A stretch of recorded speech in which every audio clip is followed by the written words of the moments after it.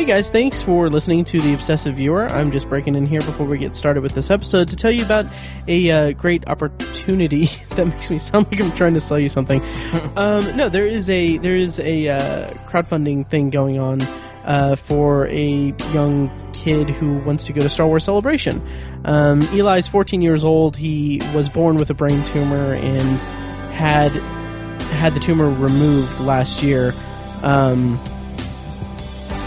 And while that was happening, he's been through a lot of radiation and is still seeing doctors. And the worst part is that it's messing with his memories, and many of the memories of his favorite things, like Star Wars, Doctor Who, those are just going away.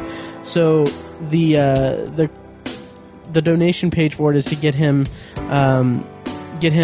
to go to Star Wars Celebration, because it's not that cheap. It's a really worthwhile cause. I'll put the links in the show notes and everything. But the goal is to raise $8,000. They're currently at, as of this recording, at $2,485. So, if you have the means, it's tax time. You've already made your donation to the Obsessive Viewer, so go ahead and donate to this. That's terrible. No, go ahead and check it out. I'll put a link in the show notes and everything, and it's also shared on the Obsessive Viewer Facebook page. So go check that out, and thank you. This is Matt Hurt at Obsessive Viewer on Twitter. This is Tiny at Obsessive Tiny on Twitter. And this is ObsessiveViewer.com's The Obsessive Viewer Podcast.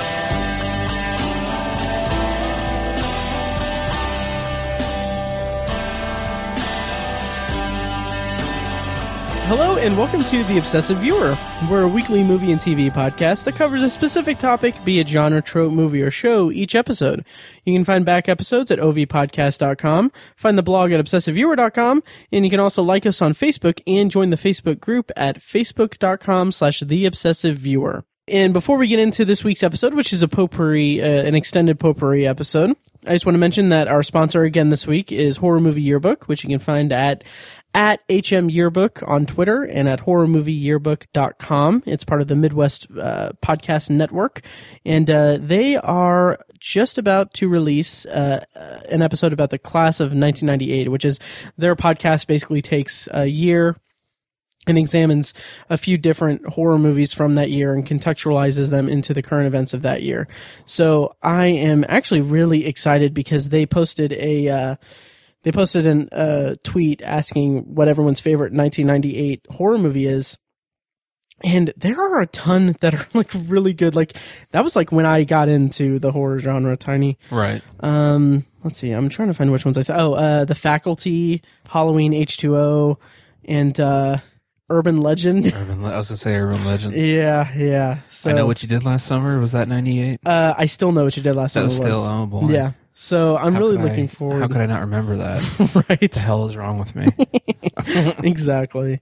So I'm really looking forward to that episode of Horror Movie Yearbook, which again you can find at HM Yearbook and at horrormovieyearbook.com. And thank you to Horror Movie Yearbook and the Midwest Podcast Network for sponsoring this episode of the Obsessive Viewer Podcast, which, Tiny, I mentioned this before, but what are we talking about today? We are doing some extended potpourri. We sure are. And for those first-time listeners of the show, Extended Potpourri is essentially an extension of our Potpourri segment that's in each episode of the podcast. The Potpourri section is the section of the podcast where we kind of wind down and talk about things that we've watched lately, just kind of a general potpourri of things that we've watched. Anything we want as long as it smells good. So we're going to kind of do an entire episode about the stuff we've watched lately, all spoiler-free. So, yeah. And let's see. Before we do that, we have a few news items, Tiny, or a couple news items and one speculation thing. Okay. Yeah. So it was announced yesterday, I believe, that Ben Affleck is no longer going to be directing the Batman for DC and Warner Brothers. He's still going to be writing and starring in it. He's just going to step away from the director's seat to concentrate on it being, concentrate on acting in it and everything. It's a commanding performance. It is. It is. Demanding performance. Right. That's the word I was looking for. Yeah. Affleck's statement said, there are certain characters who hold a special place in the hearts of millions. Performing this role demands focus, passion, and the very best performance I can give. It has become clear that I cannot do both jobs to the level they require. Together with the studio, I have decided to find a partner and a director who will collaborate with me on this massive film. I'm still in this and we are making it, but we are currently looking for a director. I remain extremely committed to this project and look forward to bringing this to life for fans around the world. So, Tiny, first of all, what did you think of that statement? It kind of sounds like, what's the word I'm looking for here?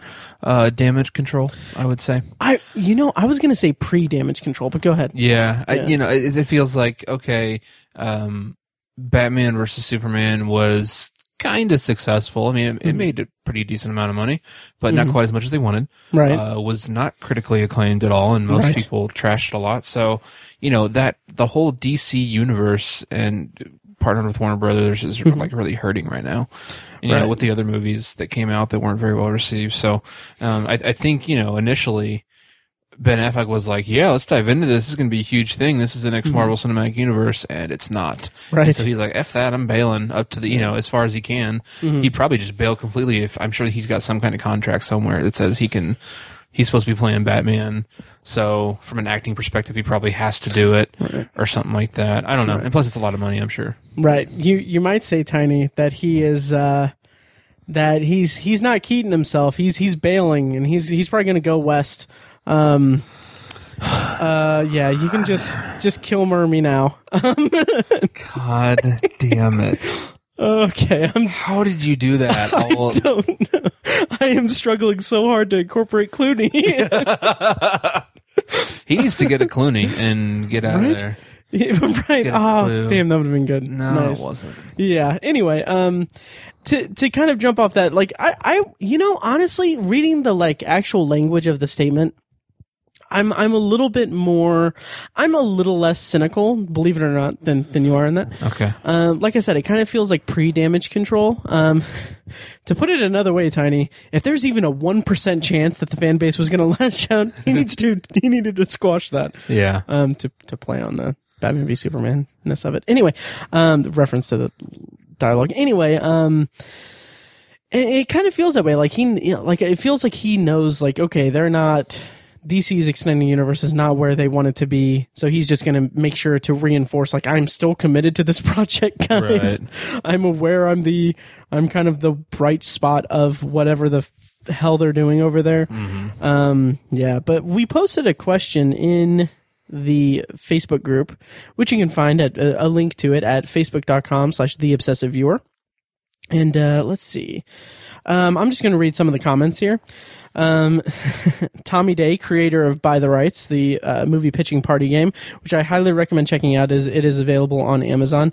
And there's talk about getting him and Tony Troxel on to play like a game podcast version of the game. Nice. So hopefully we can work that out. Tommy said they're still making DC movies, which I got a kick out of. Nice. Yeah. Brandon Yoder from Synapshot Productions and Billy and Brandon Watch Movies said, I'm bummed, but ultimately okay with it. I'm glad they realized that writing, directing, starring in a movie like this would be too much now instead of halfway into filming. I think he's a great director, but if they can get someone like Matt Reeves in there, it will still work. Maybe they can interest Affleck in directing Flash. Which I like that. I like that because there was talk of Matt Reeves being attached to it. He's actually one of the front runners, I think. Okay. Or there's a rumor that he's like the favorite to direct it. Yeah, it'd be cool to see him direct one of the other DC movies. I'd be all over that. I agree, and it would be cool to see Affleck do the Flash. Yeah. And I liked that Brandon threw his 2 cents in there because he's always been kind of he hasn't championed the DC extended universe, but it's kind of been more like he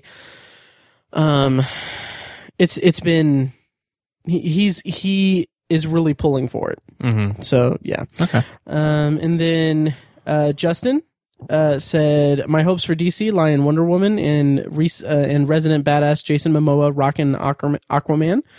And then finally, Claire said, can he not be Batman? Or better yet, can DC stop using the same damn characters over and over and make something actually new? Yeah, we've got a lot of Batman lately. Yeah.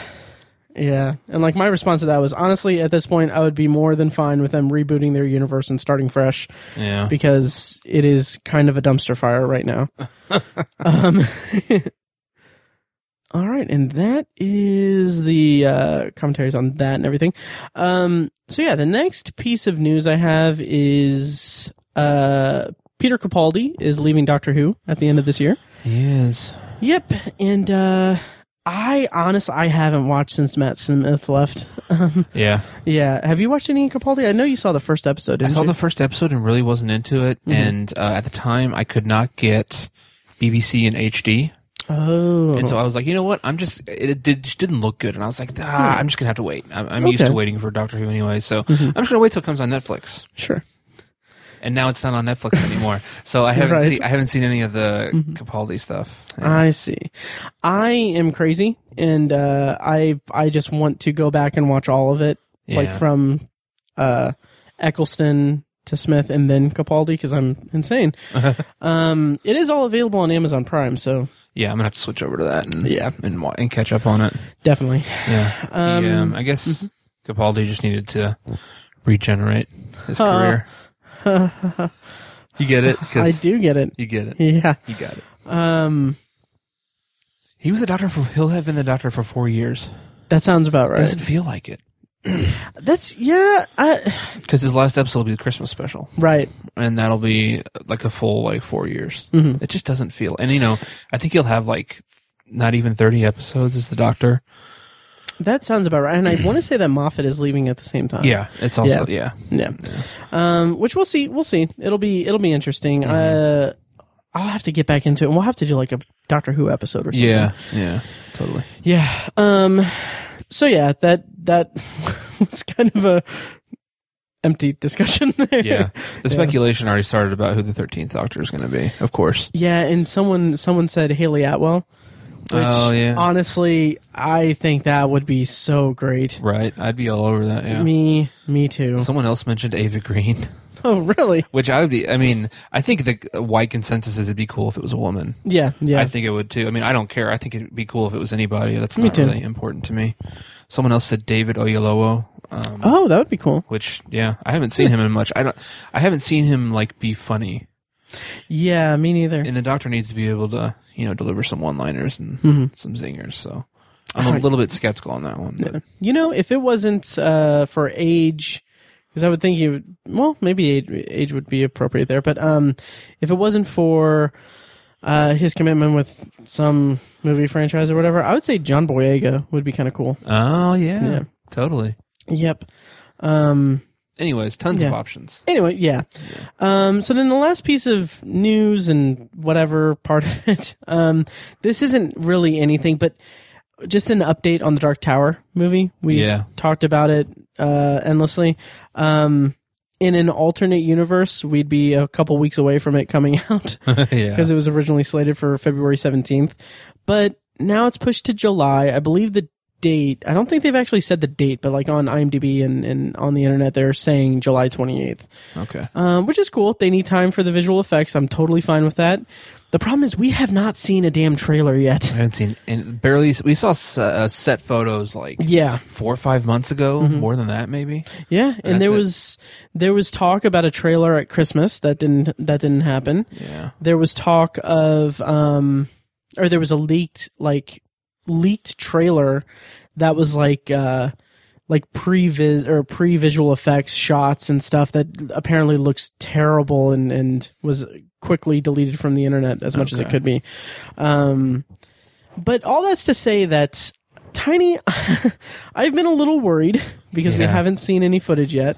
And then we messaged about this, so we can expand upon it in the podcast here, but I kind of came to a realization that as of right now, we are recording this on January 31st, 2017. This Sunday is the Super Bowl. Yeah. If we don't see a trailer on Super Bowl Sunday, that's when I will start getting actually concerned. Yeah. Because I think it would be really, really great if they they launched the trailer on Super Bowl Sunday. Yeah. It'd be a huge gamble, I think. Mm-hmm. Just because Just from the perspective that it's such an unknown franchise and Super Bowl ads are wicked expensive. Right. So to kick off your advertising campaign with the Super Bowl for a not very widely known and popular franchise, I'd be a little bit surprised maybe, but at the same time, it could work brilliantly. Mm-hmm. So it's really hard to tell if, I don't know, I'll be worried too. Yeah. If we don't see it, but I won't be like, burning the place down. Right. Yeah. I think where I'm at with it is that it's, you said not widely known, and that's kind of true. That's kind of fair. But as of right now, we have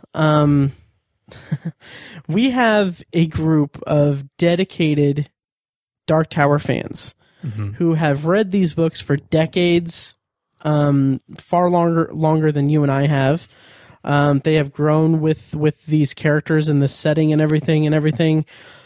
And it seems like a very vocal part of it are just racist assholes, which I don't care. If seriously, at this point, I still see comments saying that they can't handle that Roland's black. I don't care. Yeah. If that's your main point, if you're going to boycott this movie because of it, then I can't take you seriously, or any opinion of yours seriously. I just can't. Yeah. Especially when it's fucking Idris Elba. God. Anyway. I know. So we have kind of a splinter of, like, in the group of diehard Dark Tower fans that would be the fan base for this movie franchise, that are angry about it because they're racist assholes. So I think that it would be a little bit of a gamble, to do a Super Bowl ad, but also that would, obviously get it in front of as many eyes as possible. Mm-hmm. It will, if it's a well done trailer, it could blow people's minds and really jumpstart this mainstream marketing campaign for it. Yeah. Hopefully they don't fumble it or anything. Hopefully it leads to a touchdown of opening weekends. But we talked about it in our private chat, but it is a gamble, but also this is a fairly low budget movie that they hope to expand into a franchise. So they haven't spent that much money just creating the movie. Granted, I don't know how it's going in terms of post-production and if it's on budget or not, but they haven't spent a lot of money on it. So if they could, I could see them throwing a couple million at a Super Bowl ad, getting it, like, being that being the introduction of the movie to the mass audience, like that kind of audience for the opening trailer. That could win back that money in the opening weekend. Yeah, in my opinion, totally.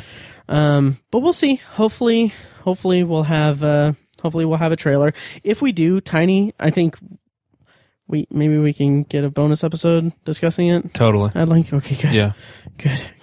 I still need to read the last 2 books. I need to read the last 4. Gotcha. Yeah, I'll get into that. Actually, that's a really good transition to our extended potpourri. Hey. Yeah.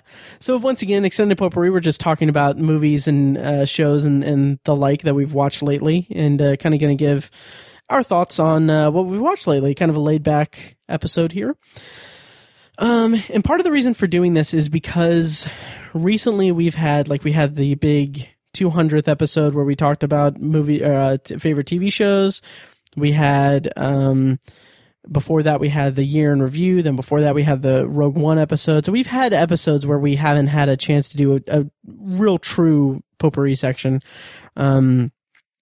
So let's get right into it. Going off of your comment about reading books. This first thing, I'm going to go ahead and bring us into the episode. This first one is not a movie or show. So when Mike was on for the year in review episode, he mentioned audiobooks and he mentioned Audible. So I decided to check it out.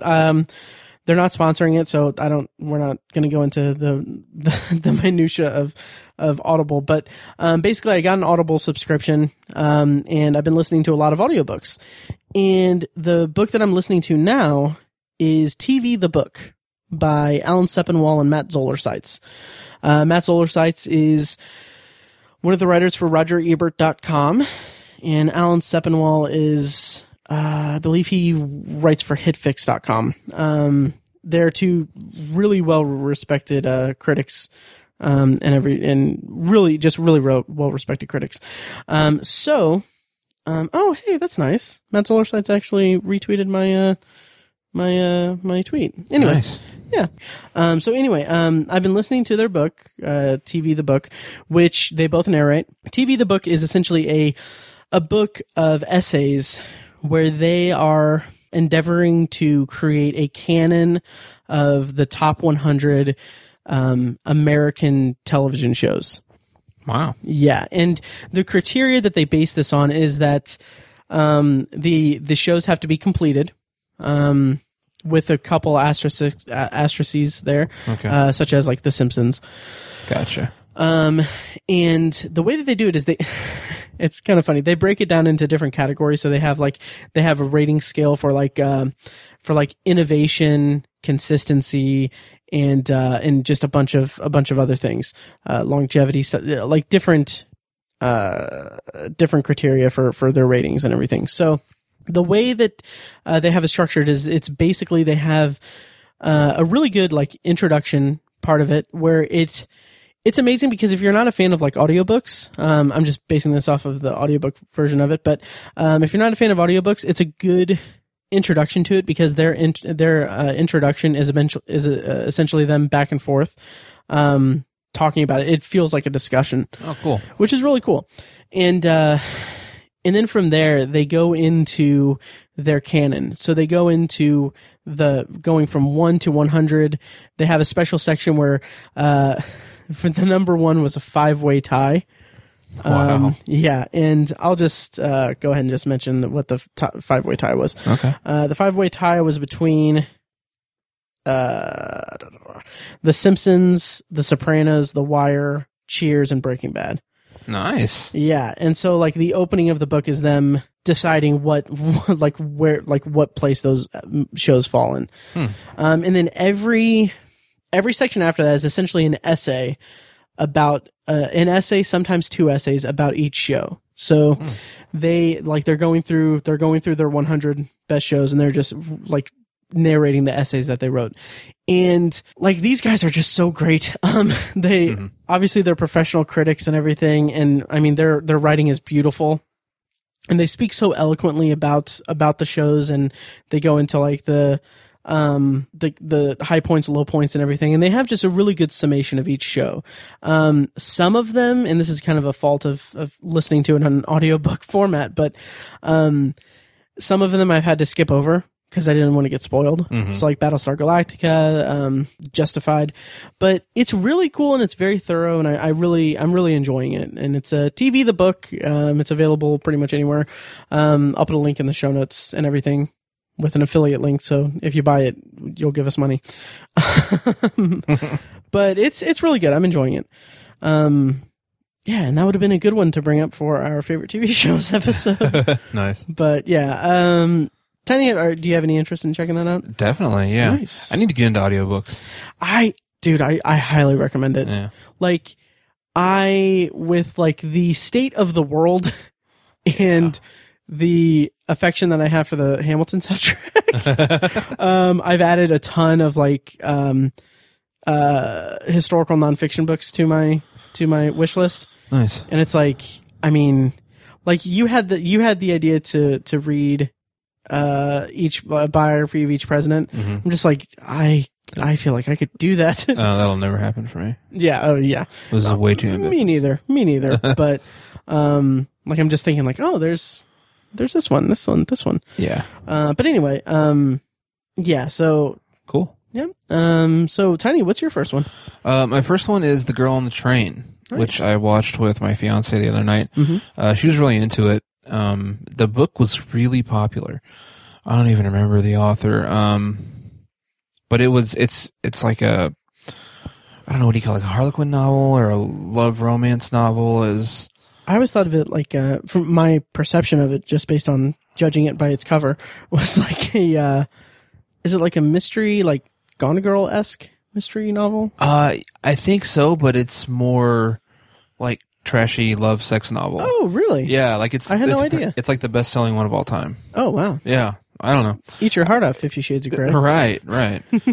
So obviously, I think it's a little bit. There's a comparison there between those two. Okay. It's way better than 50 Shades of Grey. Yeah. But it still wasn't great. Really? It was a decent movie. The summation, the summary on IMDb says a divorcee becomes entangled in a missing persons investigation that promises to send shockwaves throughout her life. Okay. Another summation is a bunch of beautiful people have sex with each other and none of them are happy. Oh, nice. That's kind of the best way to put it. Okay.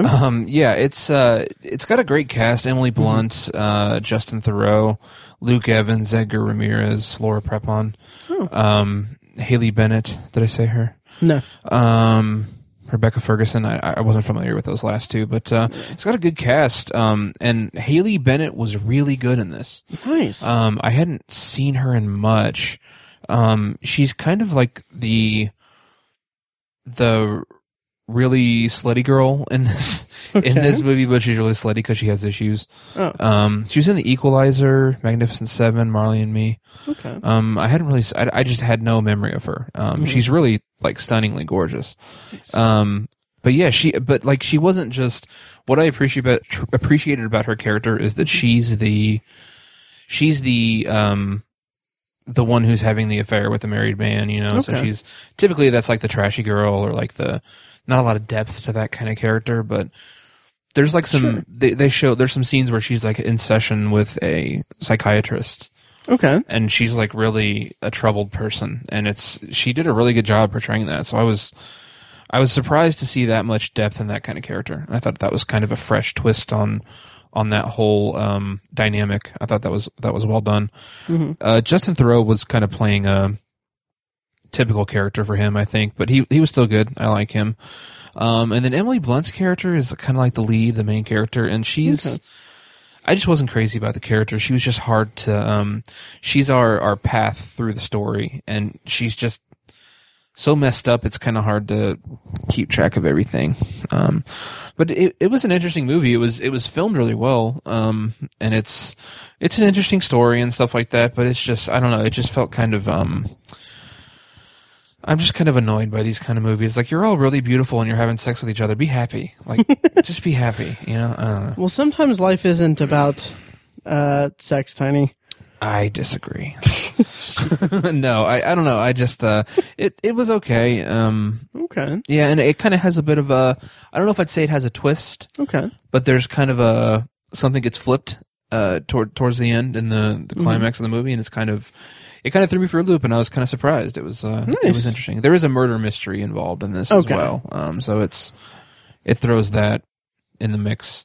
It was a decent movie. I gave it a 6 out of 10. Sure. It was okay. The director, Tate Taylor, apparently people were saying things. Oh, he did like The Help, Winter's Bone, some other ones. Yeah, I wasn't overly familiar with his work. But it was, I mean, I liked it.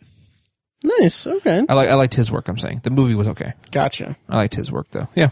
Okay. That was a movie that I kind of was a little bit curious about, but just never got around to seeing. So yeah, I might continue that. Yeah. Okay. My next one is Why Him?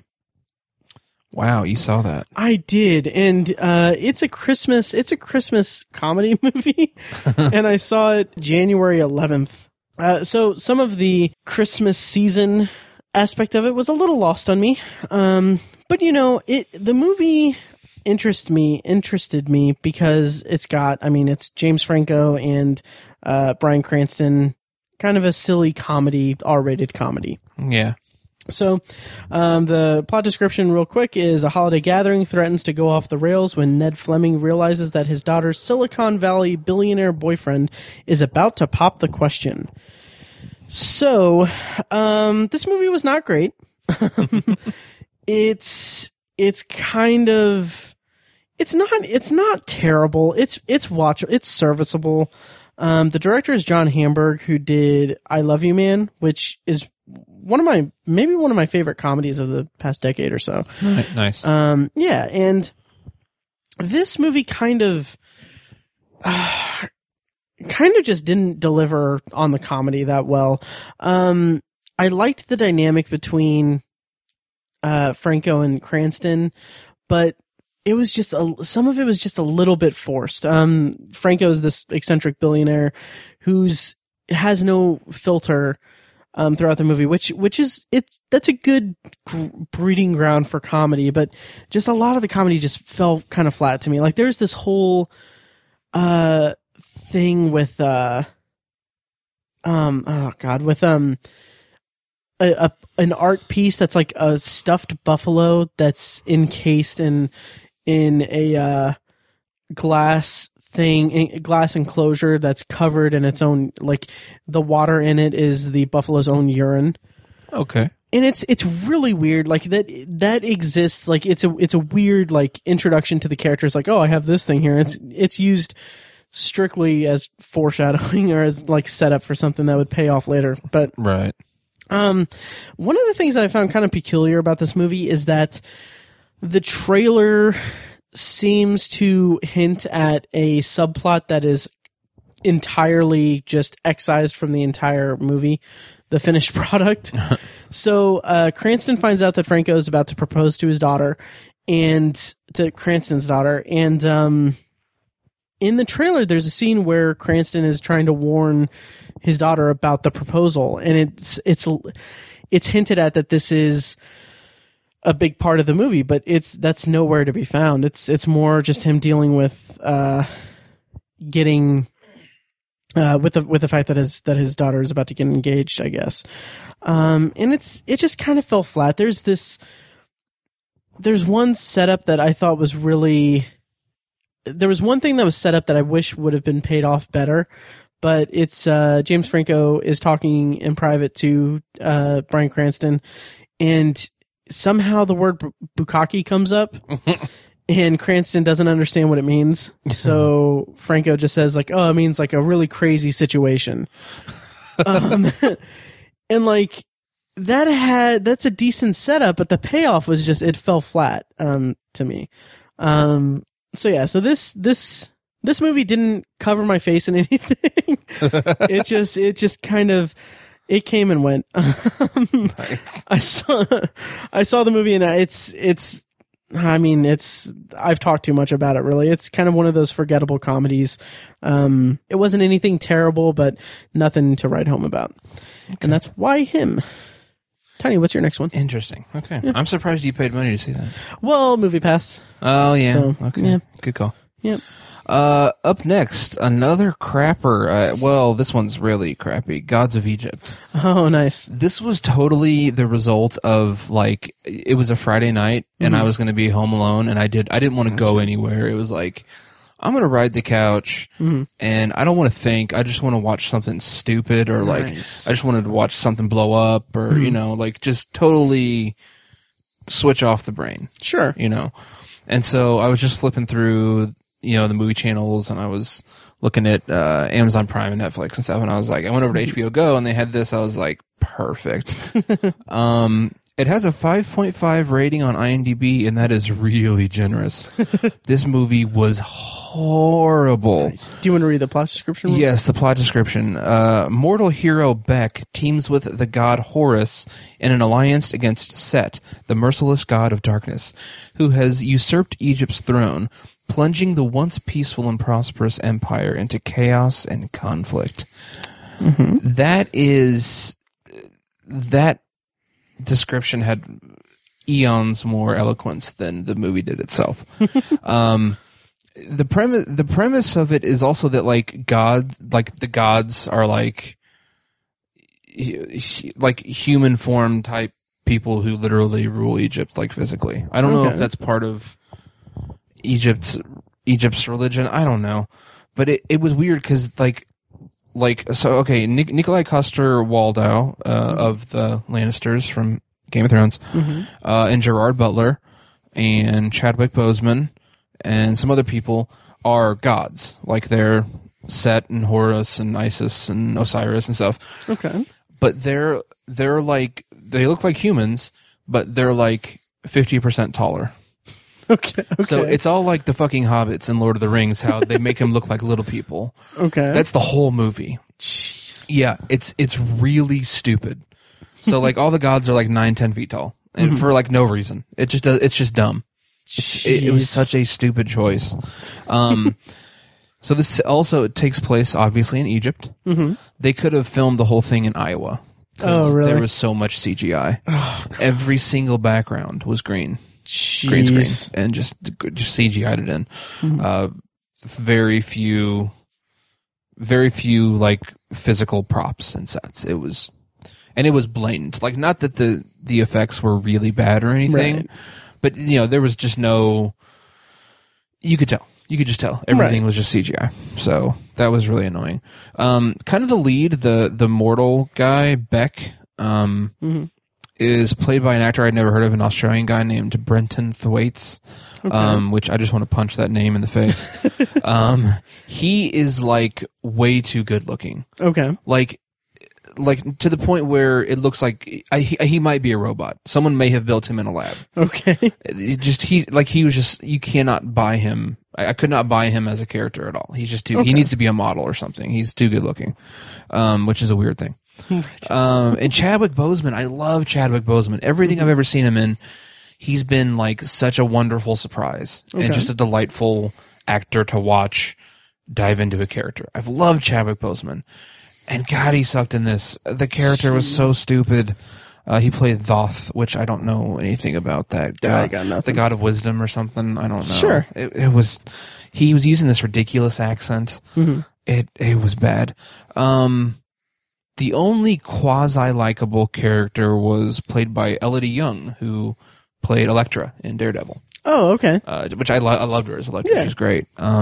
She played Hathor. I don't know what that guy. I don't know. Sure. She's a god. It's a god of some kind. But yeah, she was quasi interesting in this movie. But that was about it. Everything was just so.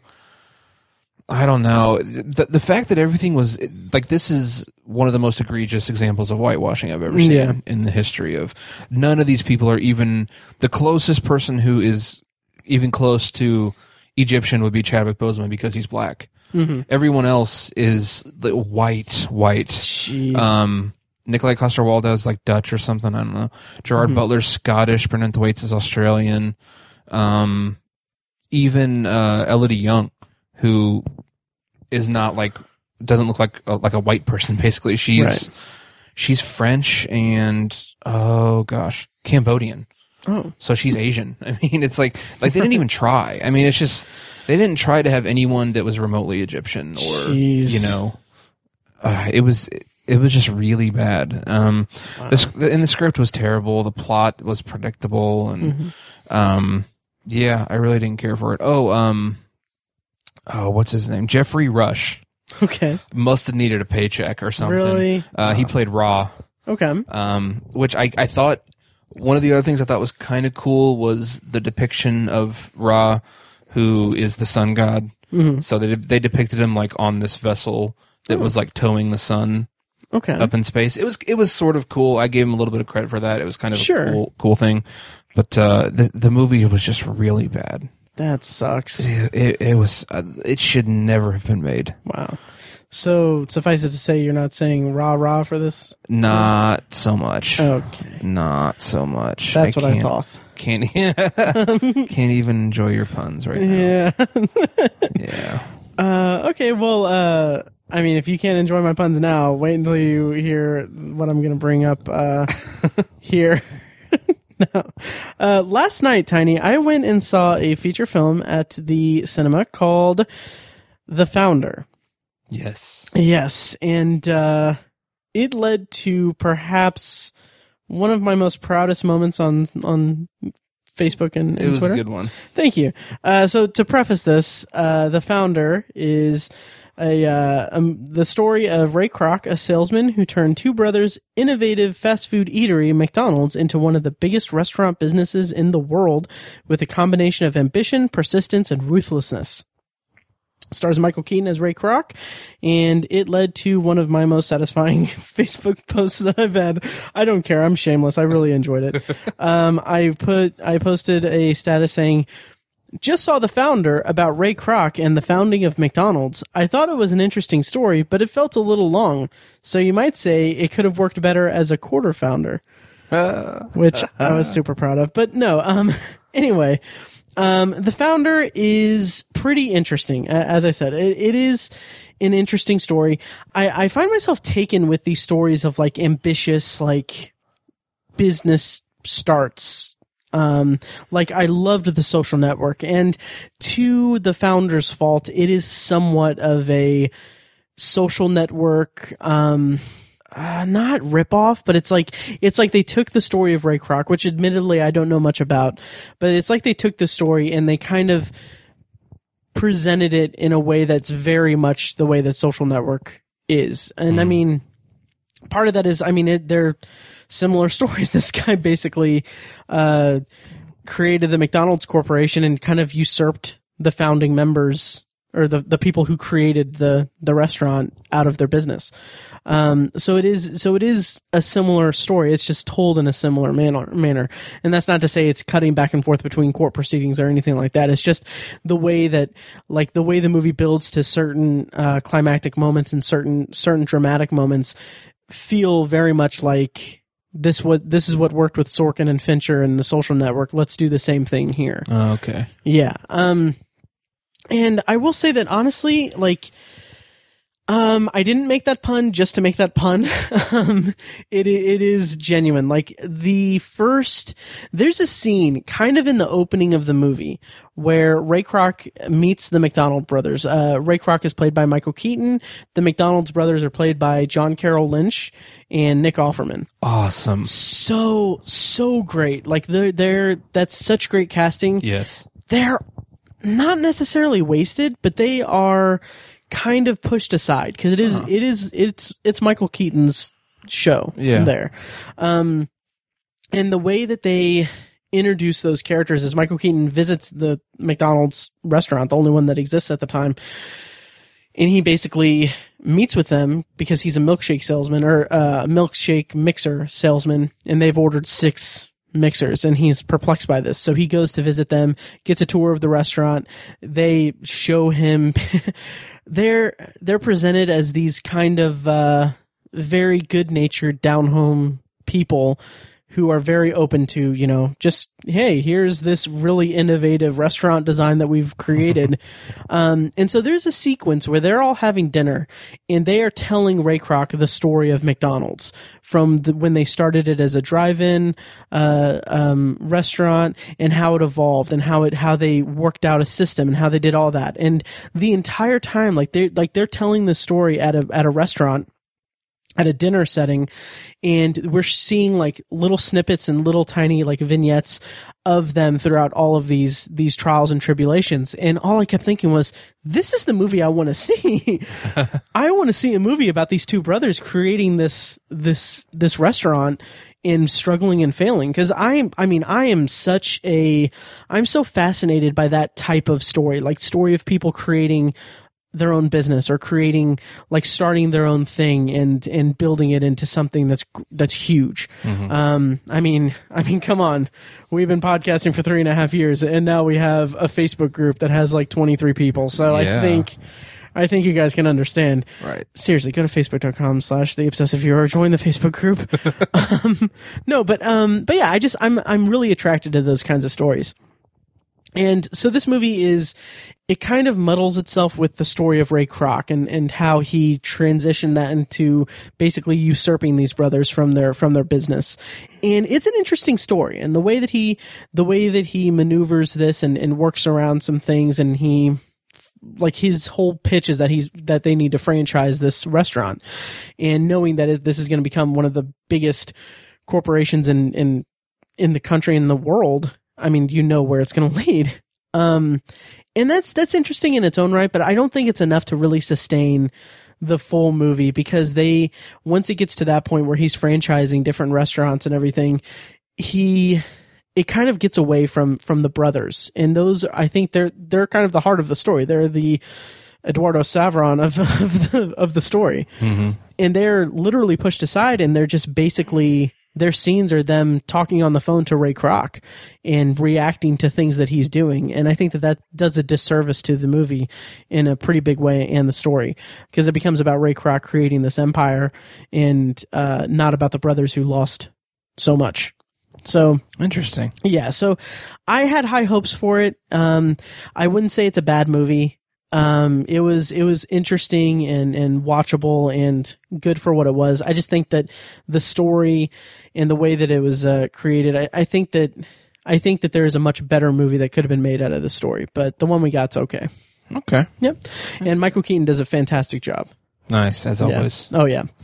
And that's The Founder, and I saw it in the theater. Tiny, what's your next one? Cool. Up next for me is a very overlooked movie, I think, from 2015 called American Ultra. Okay. Yeah, you may remember the trailers. Basically, the synopsis says, a stoner, who is in fact a government agent, is marked as a liability and targeted for extermination. But he's too well-trained and too high for them to handle. That's, for me, that's kind of a funny premise, you know. There's kind of that's a funny premise. There's been a lot of, not necessarily a lot, but there's been, an influx over the past decade or so of secret agent movies, specifically secret agents who don't know they're secret agents, stuff like that. You know, it's like you say the right phrase to him and it triggers him and he turns into a killing machine.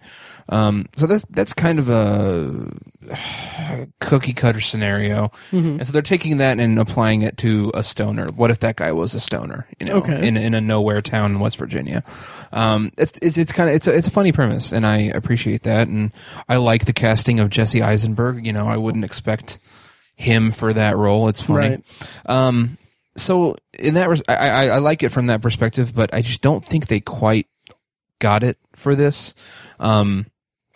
The funniest ongoing joke is that, you know, he gets activated, but he's high because he smokes a lot of weed. Okay. So that's funny. And so like throughout it, he's presented with these scenarios where he needs to think his way out, but he's dumb because he's high. That's a funny idea, and that works a few times throughout the movie, but I feel like there was a ton of potential for that to be like hilarious, and it wasn't hilarious. It was just kind of funny.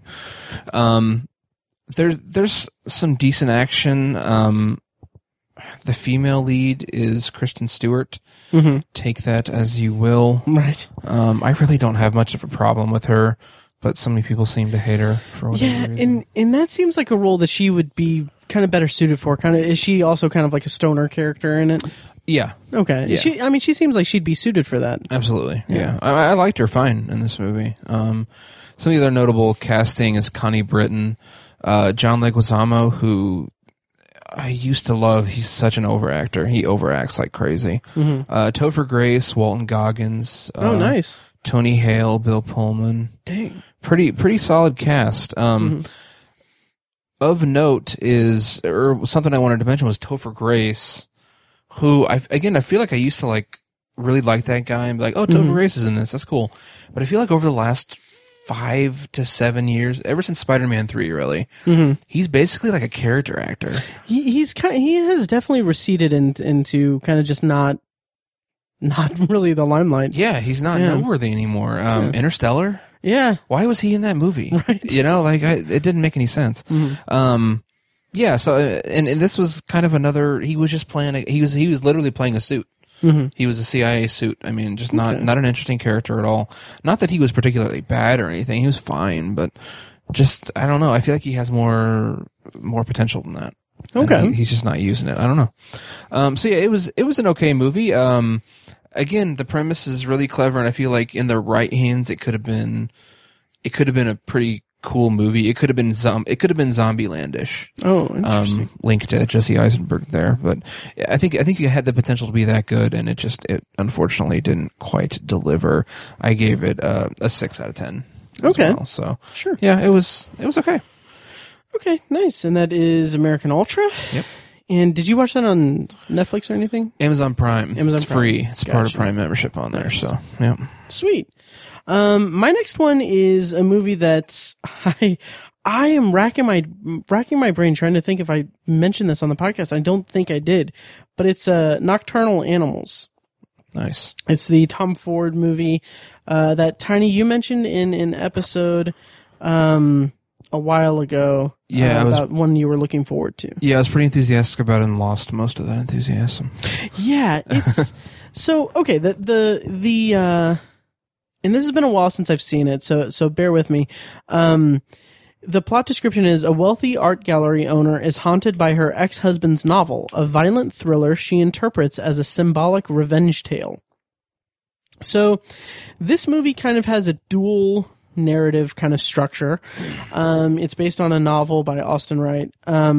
This story is basically, you have the story of Amy Adams doing her art gallery owner thing, and reading this manuscript that her ex-husband has sent to her, just kind of out of the blue. She's remarried. She has a husband, a nice, wealthy life and everything. So out of the blue, she receives this manuscript that says something to the effect of, I was inspired to write this or something like that. And like it's dedicated to her. So the story, then the movie breaks off into a separate concurrent storyline. That's the story of the novel. So it's like this family, played by, in the movie, played by Jake Gyllenhaal.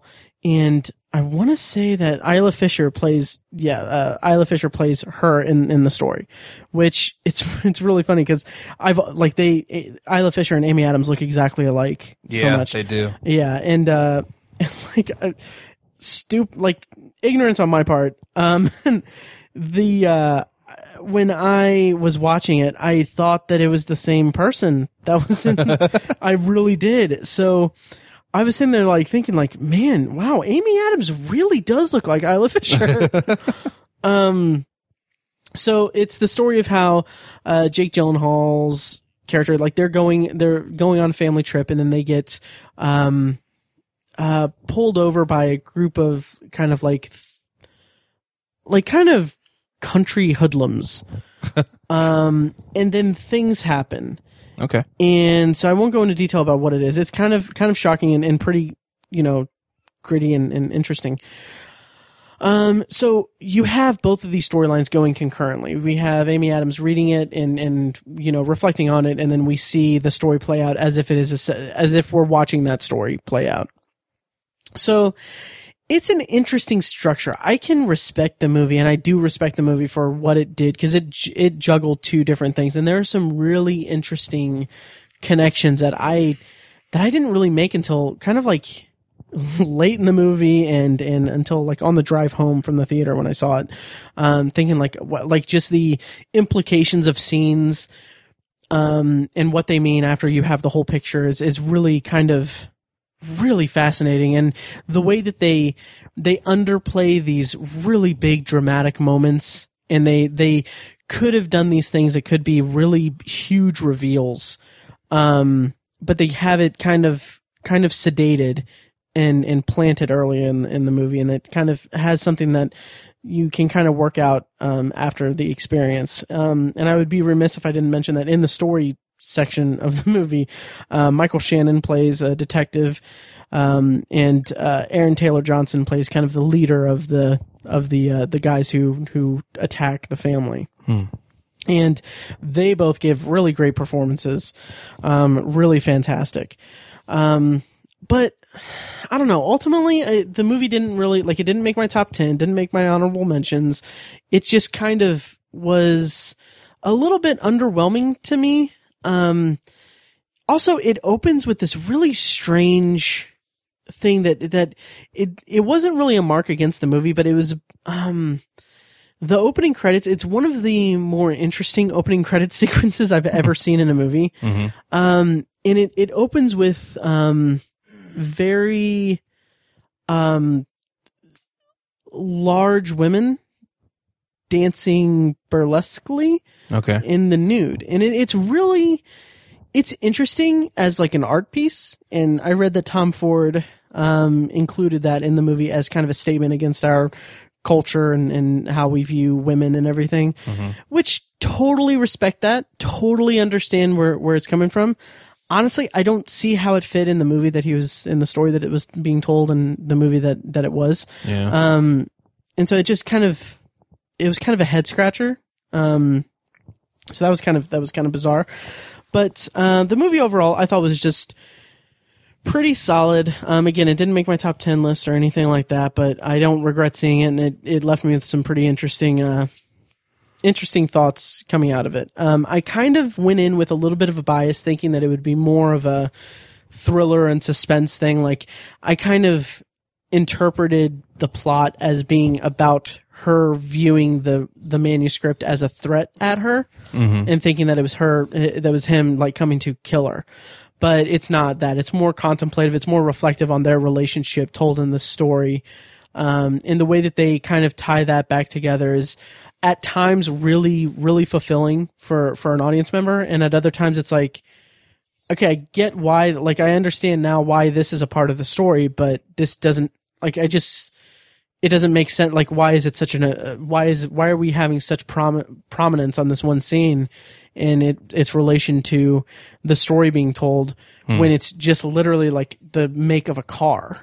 It's kind of weird, but interesting. Yeah. So it was pretty good. It was pretty good. Not really great, but it was pretty good. And that's Nocturnal Animals. And, yeah. Gotcha. Any thoughts on that? Yeah, it piqued my interest because it was, Tom Ford, who's a multifaceted artist and stuff like that, and not necessarily known for filmmaking, and it was Jake Gyllenhaal. So I was like, and Jake Gyllenhaal was really fantastic in it as well. I didn't mean to kind of give him the shaft on that. He's been doing such amazing work lately, right? And Nocturnal Animals is another good entry in that. I would say that Aaron Taylor Johnson kind of stole the show from him, though. Okay. Yeah. Nothing wrong with that. Yep. Cool. He kind of stole it in kind of a very. If you view the theater as like a silver screen, it's kind of a Quicksilver kind of way. Oh, nice. He stole it. Yeah. Was it pretty badass?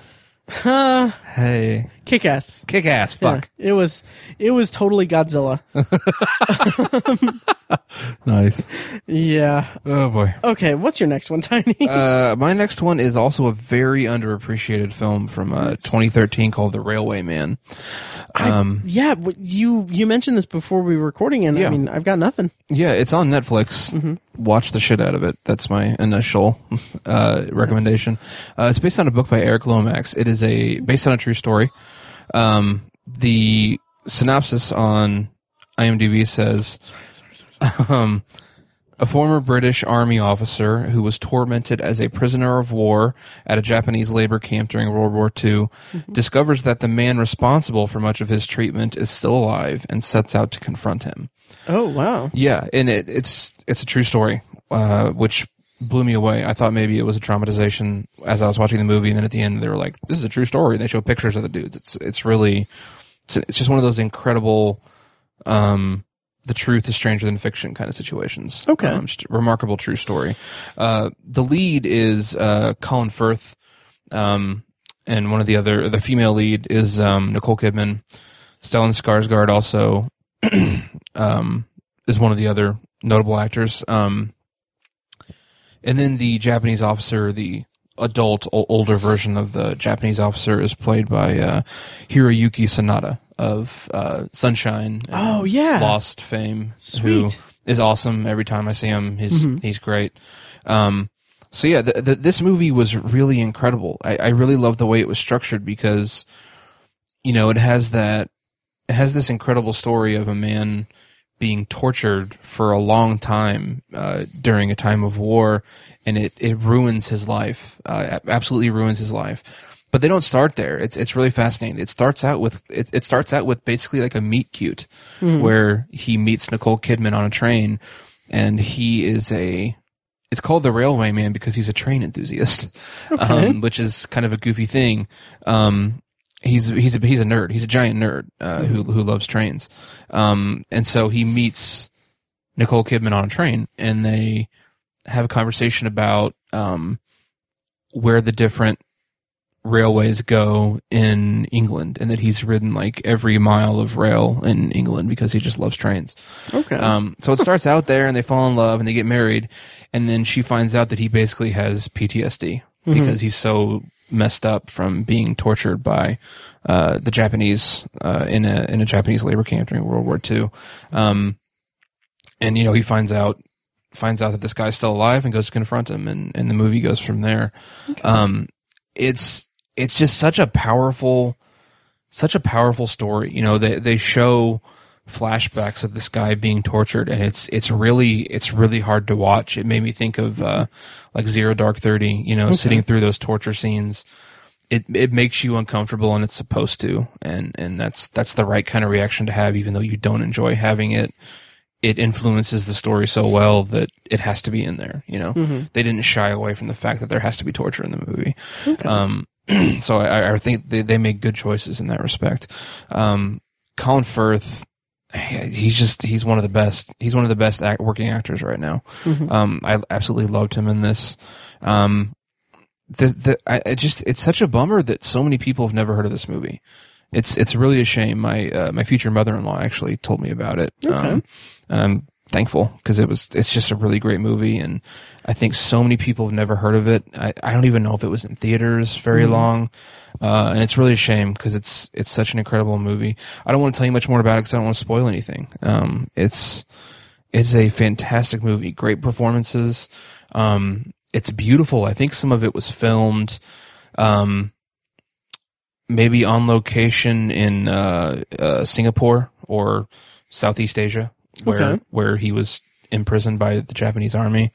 And then also he lives as an older man, married to Nicole Kidman. He lives in the Highlands, like Scotland area, which is just incredible geography. It's such a great movie. Please, I mean, the story, it's just like one of those stories that it's just unbelievable that it's actually true. Nice. Not nice, but yeah. It's shockingly true. I'll put it that way. Okay. Really great movie. Again, Netflix, go check it out. You can also rent it on Amazon Video for $3. So it's totally worth $3. Great movie. Sweet. Cool. I will have to check that out. Okay. Next up for me, and how many more do you have? I just have one more. One more. Okay, next up for me is Battlestar Galactica. I won't talk very much about it because I talked about it months ago when I finished season 1, and I'm just kind of checking in on it now. I'm almost done with season 2, kind of going at a very slow pace. But I have one episode left in season 2, so I've watched the first half of the season finale, Lay Down Your Burdens.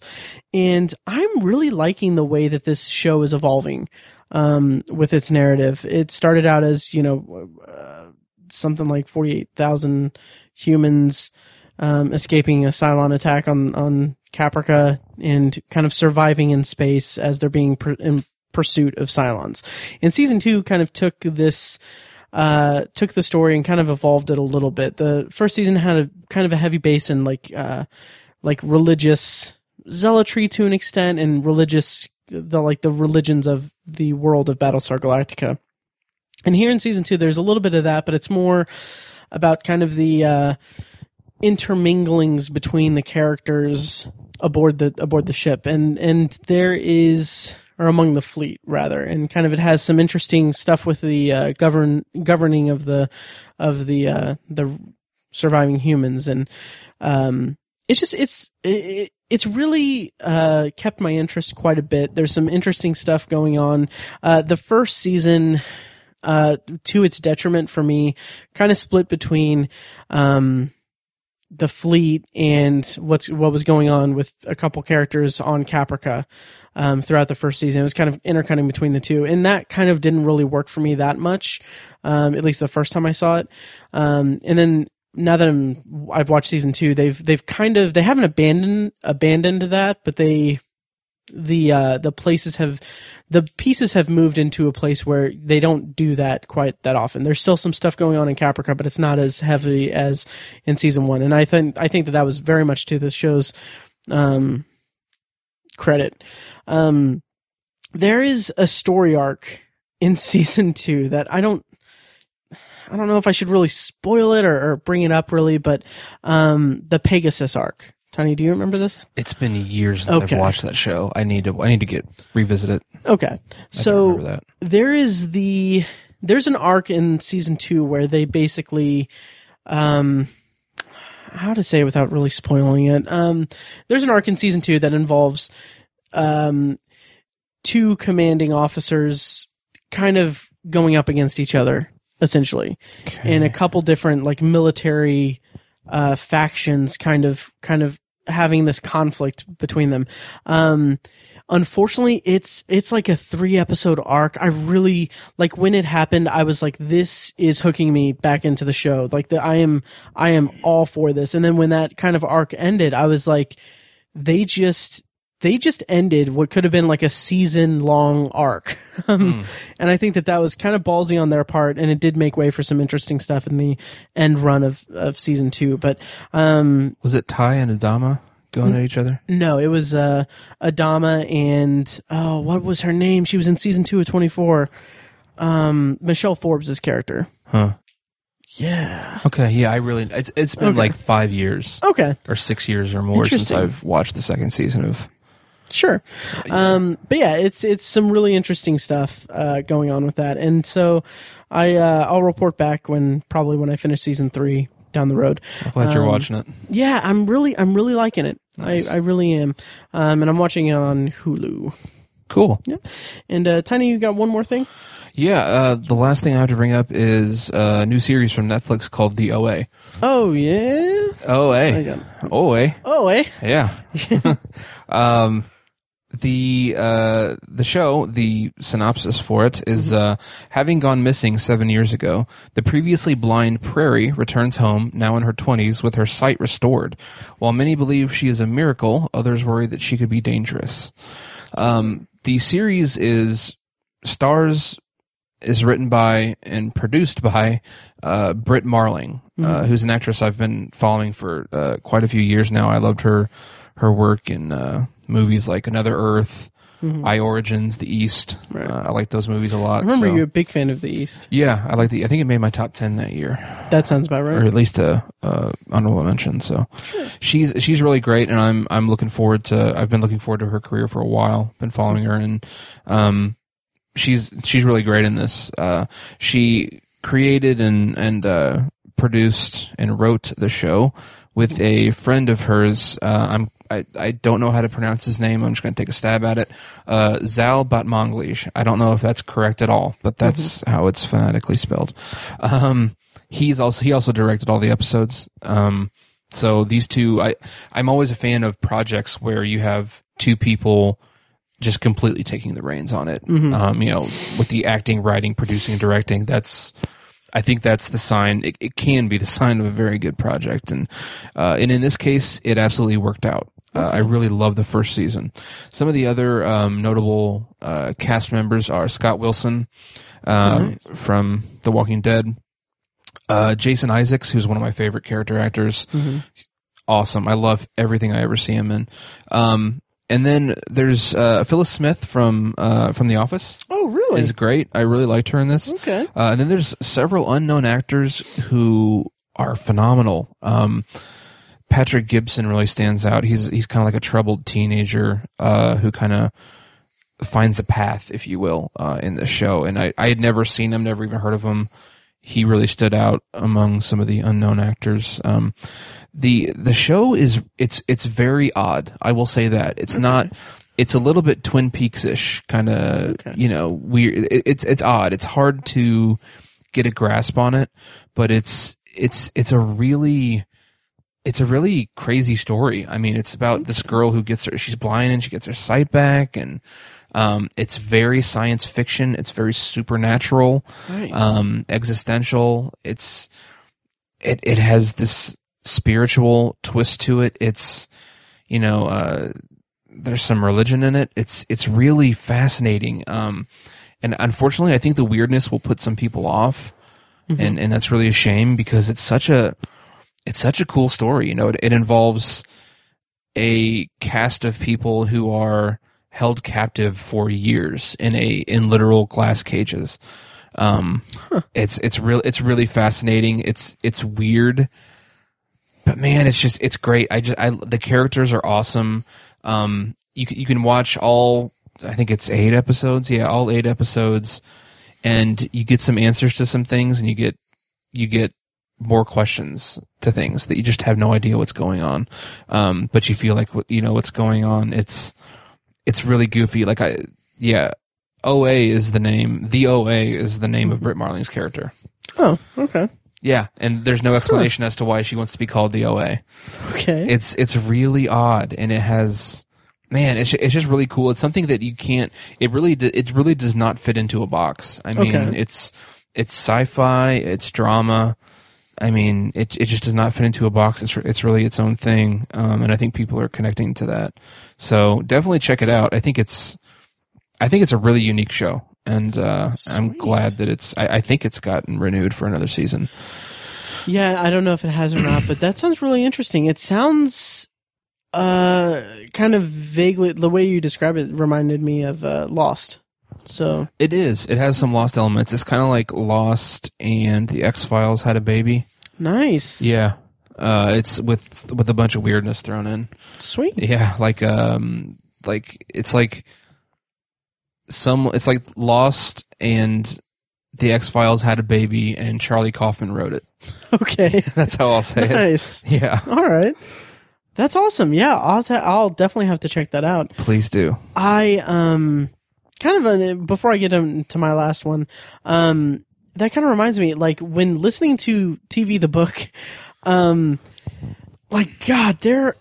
there's so many times where I'm like, fuck, I really need to watch that show. I really need to watch this show. I really need to watch a show. And a couple of examples is one, The X-Files. I mean, I'm going to dive into it here soon. Yeah. Probably right now I'm watching Battlestar Galactica, and also I'm going through Star Trek The Next Generation, kind of at a slower pace. Mm-hmm. But as soon as I have like free time in my TV watching, I mean, The X-Files is on my list. Nice. I'm not sure you'll like it because it's super. I know it has like Monster of the Week elements. Yeah, it does, but it does have some linear story that follows through the season and the series as a whole, actually. Mm-hmm. But I'm just not sure you'll be able to get through if it were on cable. Mm-hmm. You know what I mean? It only had like 10 or 13 episodes a season. I think you'd be cool with it, but there's 20 plus episodes in a season. Yeah. There's just a lot of it. Yeah. Yeah. I did watch an episode written by Vince Gilligan a while back. Yeah. For Anthology, and I really liked that episode as a standalone thing. So I'll have to check it out. But TV the Book, like, I mean, they're like, I was sitting there thinking, like, I could make this like a project to like make sure it like watches as many of the shows on the list as I can. And I was like, maybe watch as many of the pilot episodes on this list as I can. Yeah. But yeah, and I mean, it was funny because I was actually sitting at Panera Bread, just having coffee and making doing some work on my phone, and I was listening to it, and I got a text from Fecus. What did he say? He said something, and it was bizarre because it was his reaction to our TV show episodes. He sent me a picture of a meme that showed a picture of the Godfather with I don't remember who that character is, kissing Don Vito Corleone's ring. Mm-hmm. And the meme says, "When your friend finally watches a show you kept telling them about and they love it." And he sent that saying in reference to Black Mirror. Nice. And I said, "I made you an offer you couldn't refuse, or suggestion. I made you a suggestion you couldn't refuse." And then, that's how it came up. He said, "I'm just happy you didn't put a dead horse head in my bed." I said, "Well, with your refusal to watch The Shield, that's coming." Because he said that he actually said this off the mic when he was leaving for, after his last guest spot. He said that he kind of refuses to watch The Shield. I can't blame him. I really can't either. I really can't. Yeah. Cause I mean, he is a police officer and it's, I don't know, I don't want to put words in his mouth, but it kind of seems like, I mean, it's a show about dirty cops, and he just isn't interested in watching that. But I mean, I would go so far as to say it doesn't necessarily glorify dirty cops. Yeah. I mean, it's an anti-hero show. Yeah. But anyway, so he was, I mentioned that when he brought that up, I was listening to them talk about, The Shield on, TV the book. But anyway. That's funny. Yeah, so there are a ton of shows on the list that I'm going to have to check out. But kind of a roundabout way to get to my point is that, like they have referenced in the book so far, they've referenced several cop shows. Okay. There's Hill Street Blues, NYPD Blue, Homicide, Life on the Streets, and a couple others I can't remember. Miami Vice, The Shield, The Shield, yeah. But the point is like those four that I mentioned.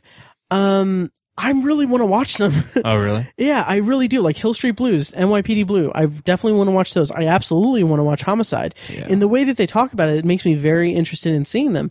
And it makes me really want to just kind of go in and like compare that coupled with, couple months ago, I watched a couple episodes or the first episode of Adam 12.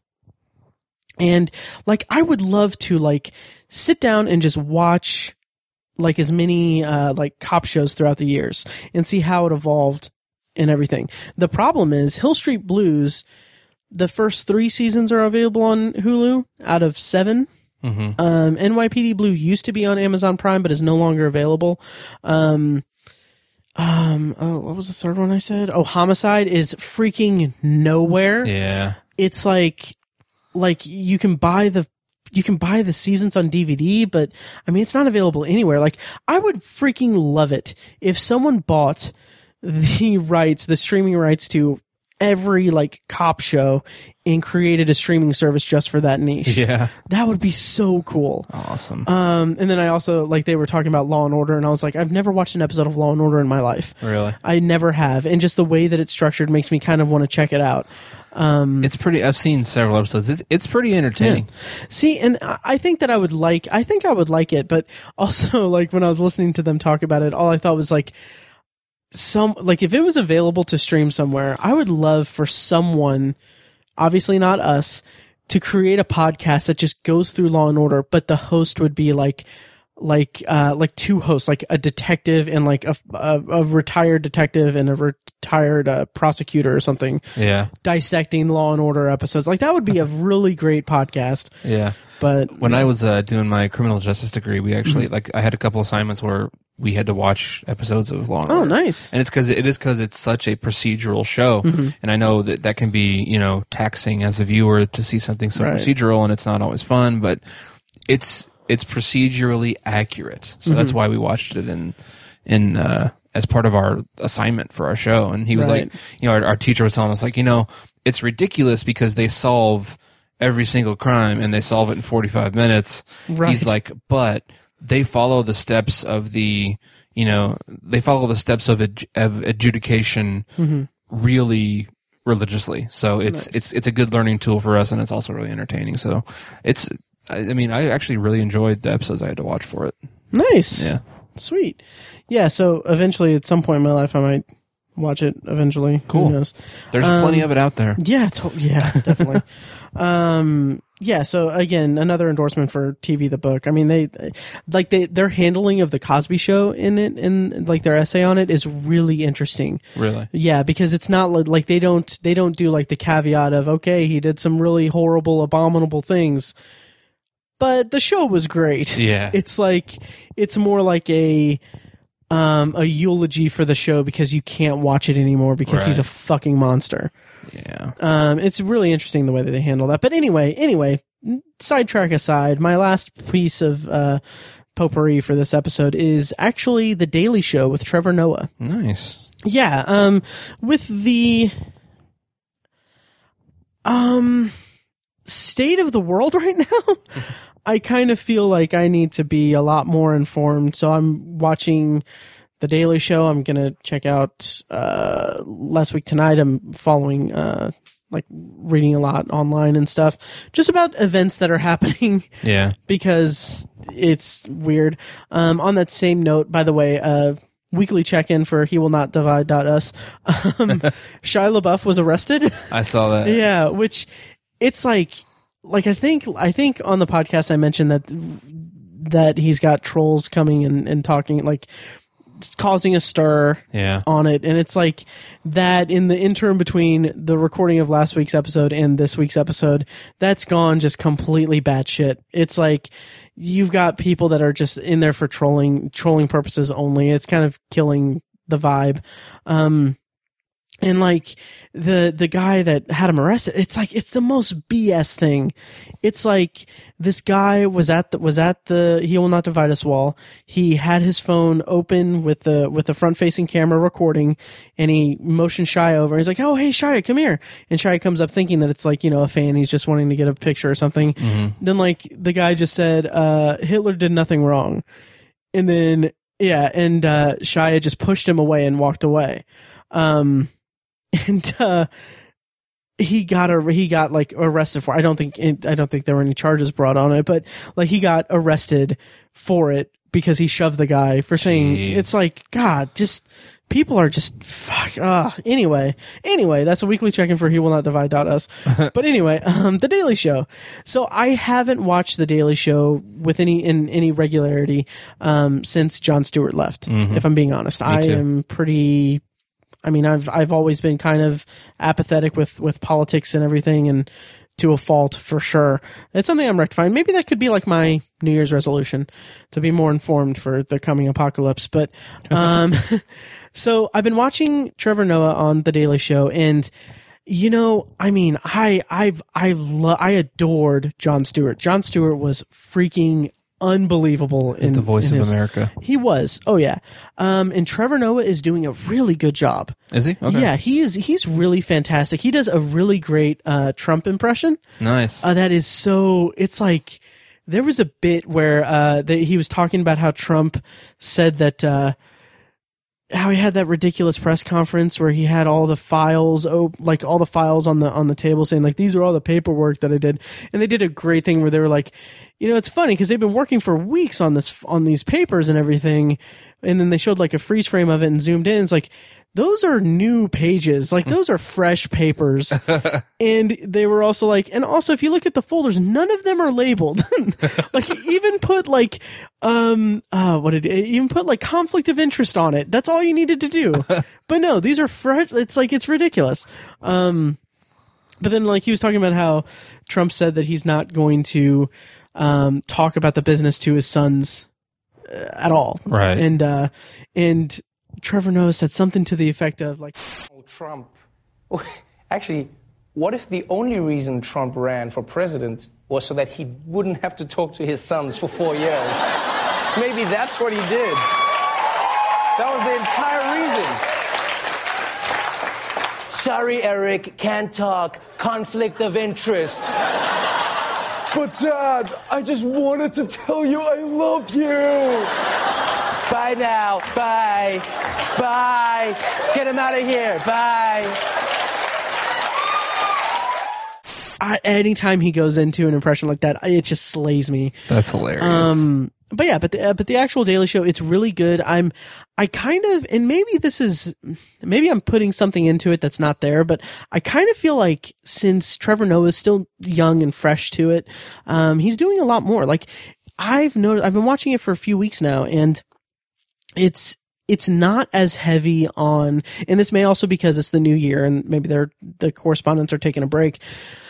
But what I've seen, like they don't have as many like correspondence segments throughout it. A lot of it is Trevor Noah just doing it the whole thing. Nice. And sometimes they have two guests, so they have, instead of a segment after the break for correspondence and everything, they just have the first guest and then the second guest. Okay. But yeah, I'm really liking it. I'm really enjoying it, and I'm really terrified. Nice. Yeah, it is what it is. But we're not a political podcast. Yeah. It's whatever. I have yet to give Trevor Noah a chance.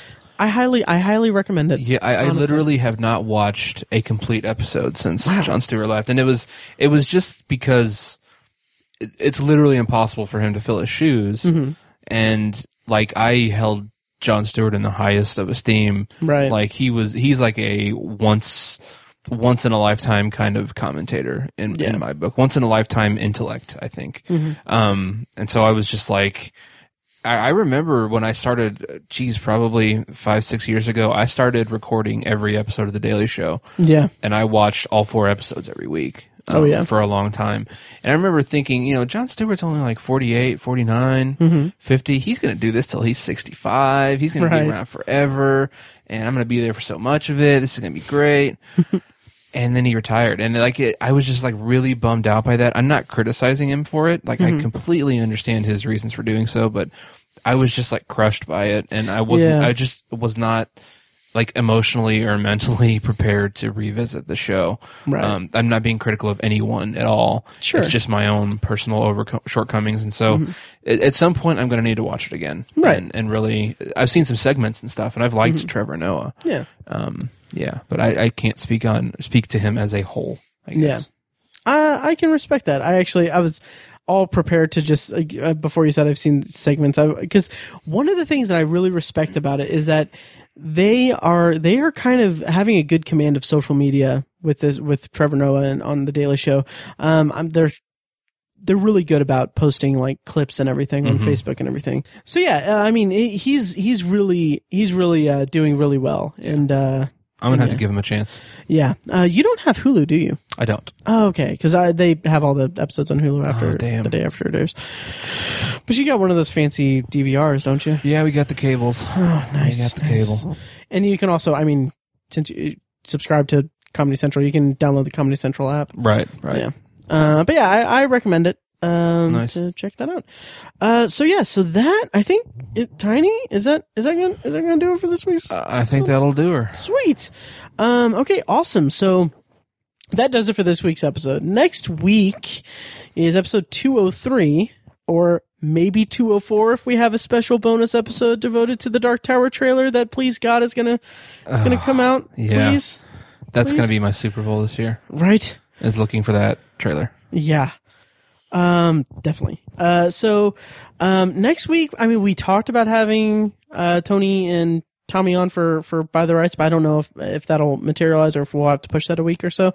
Kind of a thought here that I have in my brain, Tiny. Do you want to maybe do a what do you call it? Netflix picks? Netflix picks. I almost messaged you with that earlier today. Oh, nice. We should do that in the future. Sweet. And do you want to do just where we switch, where we each take each other's phones? Okay, Absolutely. Nice. Ignore all the porn. Yes. Okay, I have Netflix loaded. Actually, speaking of that, Speaking of porn? Sorta. Oh, okay, good. There was a documentary on Netflix called Escorts. Okay. That was about escorts. And I watched it. Nice. And I just forgot that, Paige and I share a Netflix account. She was like, why did you watch a movie called Escorts? I was like, that's awesome. I genuinely wasn't watching it for perverted reasons, but, sure. You guys don't have separate profiles? We do. She just doesn't use hers. Oh. Pisses me off. Because I have fucking Gilmore Girls showing up in my, and like, you should, because you watch Gilmore Girls, you should watch this bullshit or whatever, To be fair, I have had a, request come in for me to watch Gilmore Girls, so I may actually watch it at some Really? point. Okay. Yeah. Yeah, I've talked about it before. It's Right. I don't hate the show. There's my list there. Okay, here's mine. Okay, and then I'm gonna. All right, we're gonna pick. We're each gonna pick one from the other's list, and then have that be our Netflix picks. Yeah, I'll go ahead and go with that. This, okay, do you want me to introduce mine and then you do yours? Yeah. Okay. So my pick for you to watch for next week's episode is a movie that made my top 10 list in 2015. Okay. Believe it was number 6. And that movie is Victoria. Okay. Yes. Nice. And, do me a favor. When you watch it, do not read the plot description. Okay. Do you remember anything about this movie? I don't even remember who's in it. Okay. Well, yeah, you wouldn't. Okay. I mean, it's a Spanish film, I believe. Okay. Yeah, don't read anything about it. Okay. Don't just click it, watch it. It's 2 hours, 18 minutes though. 10-4. But yeah, watch Victoria and let me know what you think. Oh, I'm so excited. Please don't read anything about it. Okay. At all. 10-4. Oh, it's such a cute background. Thank you. Yeah. Okay. For you, since you want to be more politically informed, and since Peter Capaldi just announced he's leaving Doctor Who, I am selecting for you Armando Iannucci's 2005 political comedy, or 2009 political comedy, In the Loop. Nice. I've seen it. It's funny. Very nice. Yeah. I've been very interested in seeing that. It's a good one. Sweet. Cool. All right. Awesome. We have our assignments, Tiny. Yes, we do. Nice. Next week, we are going to be talking about In the Loop and Victoria, which are both available on the Netflixes. Yeah, sweet. Awesome. Cool. All right. Well, that about does it for this week's episode of The Obsessive Viewer. Tune back in next week for our Netflix Picks episode, which will be episode 203. Freaking amazing. Yeah. And if you like what you've heard from this podcast, and you want to support us, the easiest way to do that would be to head over to iTunes and leave a rating and review. The more ratings and reviews that we get, the easier it will be for people to find the show in iTunes' search results. And the easier it will be for us to be, prominent in the search results. When people type like movie and TV podcasts, having more ratings and reviews can really bump us up, and that's really appreciated. If you want to be particularly generous and want to show your support with your wallet, you can do that by clicking the donate button, which is located at obsessiveviewer.com for a one-time donation, or by clicking the donate link in the show notes of this episode. You can also go to patreon.com/obsessiveviewer to become a patron for a recurring payment, where you can choose from different reward tiers, one of which is the $5 will get us to say anything you want, no matter what the content. Any and all donations made will help pay the fees to keep the podcast running, so that we can continue to provide you with our podcast each week without going broke. Yeah. So, having said all that, guys, thanks for listening, and we'll see you next time. Thanks, guys.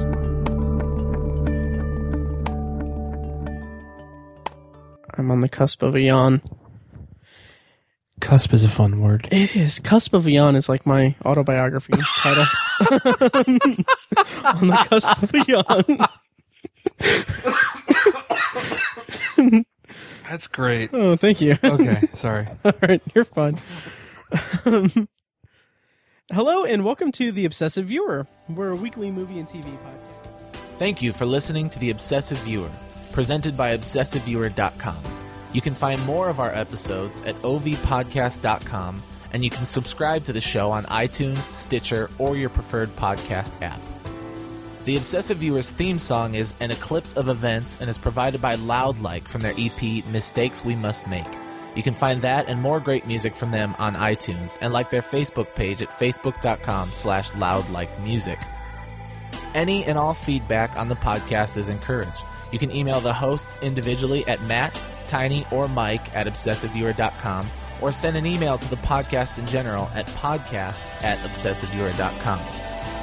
Check out the Obsessive Viewer blog at ObsessiveViewer.com, where we post movie and TV reviews and the occasional editorial about the business of entertainment. You can also like us on Facebook at facebook.com/TheObsessiveViewer, and follow us on Twitter at ObsessiveViewer, at ObsessiveTiny, and at IamMikeWhite. If you want more obsessive content in your life, check out our sister site, ObsessiveBookNerd.com, for book reviews, author spotlights, and a general celebration of reading. Finally, if you're philosophically curious, check out Tiny's side project podcast, The Secular Perspective, which explores the concepts of faith, religion, and existence from the perspective of secular hosts. You can find that at thesecularperspective.com and subscribe to the podcast on the podcatcher of your choice. Again, thank you so much for listening. We love you. Be excellent to each other.